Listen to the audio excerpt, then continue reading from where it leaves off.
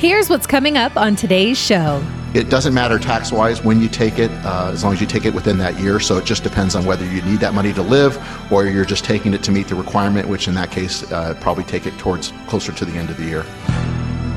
Hello, this is Mark Silverman, managing member and founder of Silverman & Associates, and I'm also a certified financial planner professional.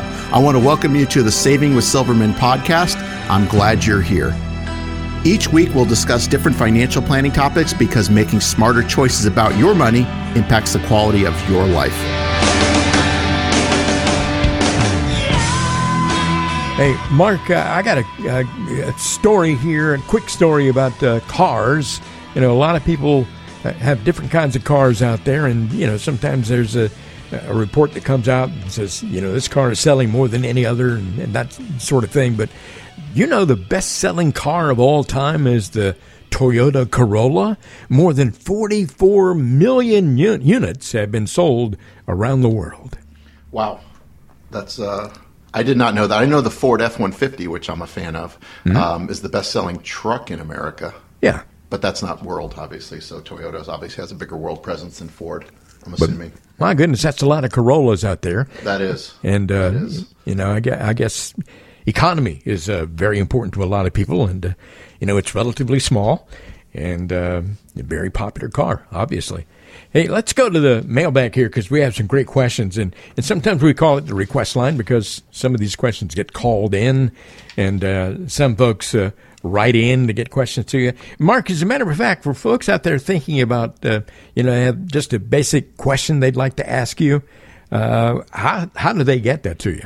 So what you would do is you go to the website, which is savingwithsilverman.com. If you click on the radio tab, there's a place to submit your question.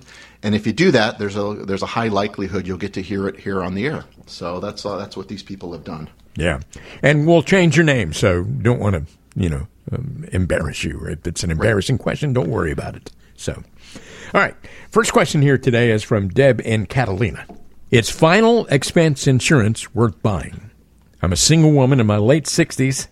I have plenty of money to last my lifetime. I just don't want anyone to have to pay out of pocket to bury me. So, Hi, Deb. That's a good question. You know, I'm not a huge fan of those. And what these are these policies. They're like a small insurance policy. They usually pay out $5,000 or $10,000 to cover your burying expenses. Mm-hmm. You know, a lot of people that are, you know, on a tight budget, maybe don't have a lot of assets, will buy these just so there's enough money in there to be buried if there is not a lot in the estate. But for, you know, our clients and most people, given your situation that you've just explained, I would say it's probably not worth doing. Yeah. So. Okay. Well, Deb, if you want to ask Mark more questions about that, feel free to give him a call. Another question here is from Buddy, and Buddy is in Green Valley. Buddy says, I have to start taking RMDs next year. Should I take these withdrawals in monthly installments or one big withdrawal at the end of the year? Or does it even matter? So for those of you, that's a great question. But for those of you, RMDs are required minimum distributions. And so what those are is any traditional, you know, IRA, 401k, 403b, TSP, whatever it is, which hasn't been taxed. You have a certain, and they just changed it. So it used to be 70.5. Now it's, depending on how old you are, it's 72, 73, I think up to 75 now. So depending on when you were born, you'll have to start taking these distributions, and there's a percentage, there's a formula that you use to take these out. And it really doesn't matter tax-wise when you take it out. If it has to be done in a given tax year, whether you take it over 12 payments or in one payment, you're going to be taxed the same. And usually you can withhold taxes on those payments if you need to, or you don't have to, and then you'll just owe that at the end of the year. It really comes down to whether you need the money. So if you're going to be using that money to spend, it's kind of nice to take it monthly, kind of like a payment to tie in, like maybe with Social Security or if you have a pension, et cetera. If you don't need the money, like a lot of our clients don't necessarily need that money to maintain their lifestyle, we'll typically take it out in November. Is kind of the standard practice. That way the money grows tax deferred throughout the year and you take it out in one lump payment. And again, withhold or not withhold taxes, that's up to you. So it doesn't matter tax-wise when you take it, as long as you take it within that year. So it just depends on whether you need that money to live or you're just taking it to meet the requirement, which in that case, probably take it towards closer to the end of the year. Hey, I just wanted to mention one thing here. If you are in a position where you do not need that money and you can't say to yourself, I'm not going to take it out this year because I don't really need the money, there's a penalty for that. It is, and it used to be 50%. They just reduced it to 25%, but that's on top of ordinary income taxes, so it's still a pretty steep penalty. If you don't need the money, one other option is if you want to get it out of your estate, you can gift it to a qualified charity, and that doesn't include, children, grandchildren, family members are not qualified charity. But if you gift that RMD to a qualified charity, you do get it out of your estate. But then again, that money's going to it's not staying in the estate; it's going outside of it. So that's another option. Yeah, RMD is very important to understand that. Required minimum distributions. And good question today from Buddy. One more question today, Mark. It's from Emily in Vail, and Emily says my mom died about 8 months ago, and I'm wrapping up everything in her estate. She has an IRA with about $150,000, a checking account with $100,000, and I'm about to sell her house for $350,000. How much should I expect to pay in taxes on all of this? Well, Emily, that's a great question, and technically I'm not allowed to give tax advice as I'm not a CPA. But I can tell you, you shouldn't have any estate taxes if you're here in Arizona, because it sounds like you're under the limit there with what those numbers are. Again, that's going to change. That's all supposed to change in 2026, so just be aware of that. And again, I'm not allowed to give tax advice, but there shouldn't be. I would check with an estate planning attorney if you don't have one, depending on if she had a will or a trust, that sort of thing. You'd want to speak to somebody about that and make sure that that's all set up.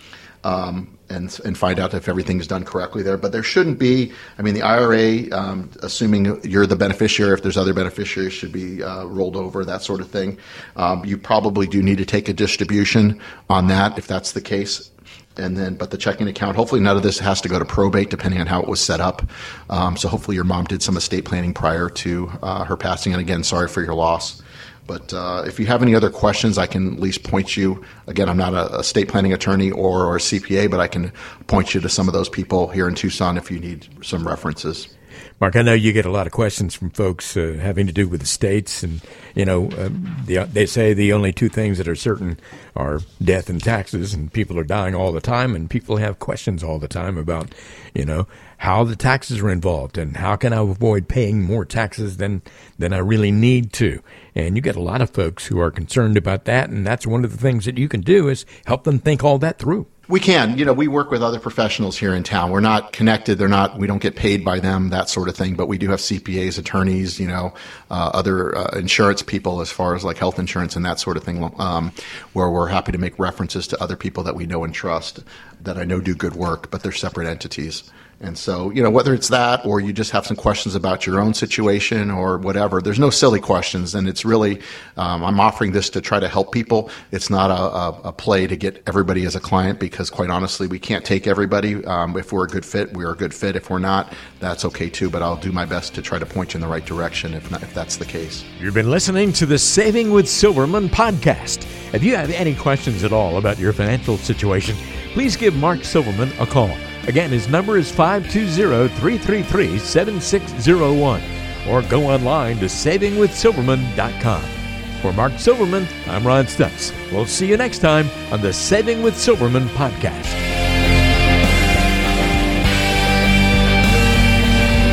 The Saving with Silverman podcast is brought to you by Silverman & Associates Wealth Management, LLC, based in Tucson, Arizona. The show is available on Apple Podcasts, Spotify, Google Podcasts, and everywhere you listen to shows.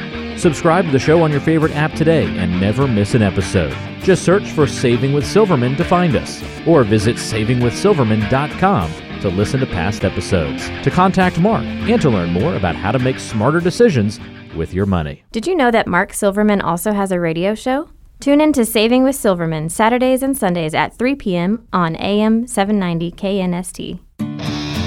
All matters discussed on this show are for informational purposes only. Opinions expressed are solely those of Silverman & Associates Wealth Management, LLC, and staff. All topics covered are believed to be from reliable sources. However, Silverman & Associates Wealth Management, LLC makes no representation as to its accuracy or completeness. This show shall in no way be construed as a solicitation to sell securities or investment advisory services to residents of any state other than Arizona or where otherwise permitted. Topics should be discussed with your individual advisor prior to implementation. Fee-based financial planning and investment advisory services offered through Silverman & Associates Wealth Management, LLC, a registered investment advisor in the state of Arizona. Insurance products and services are offered through Silverman & Associates, an affiliated company.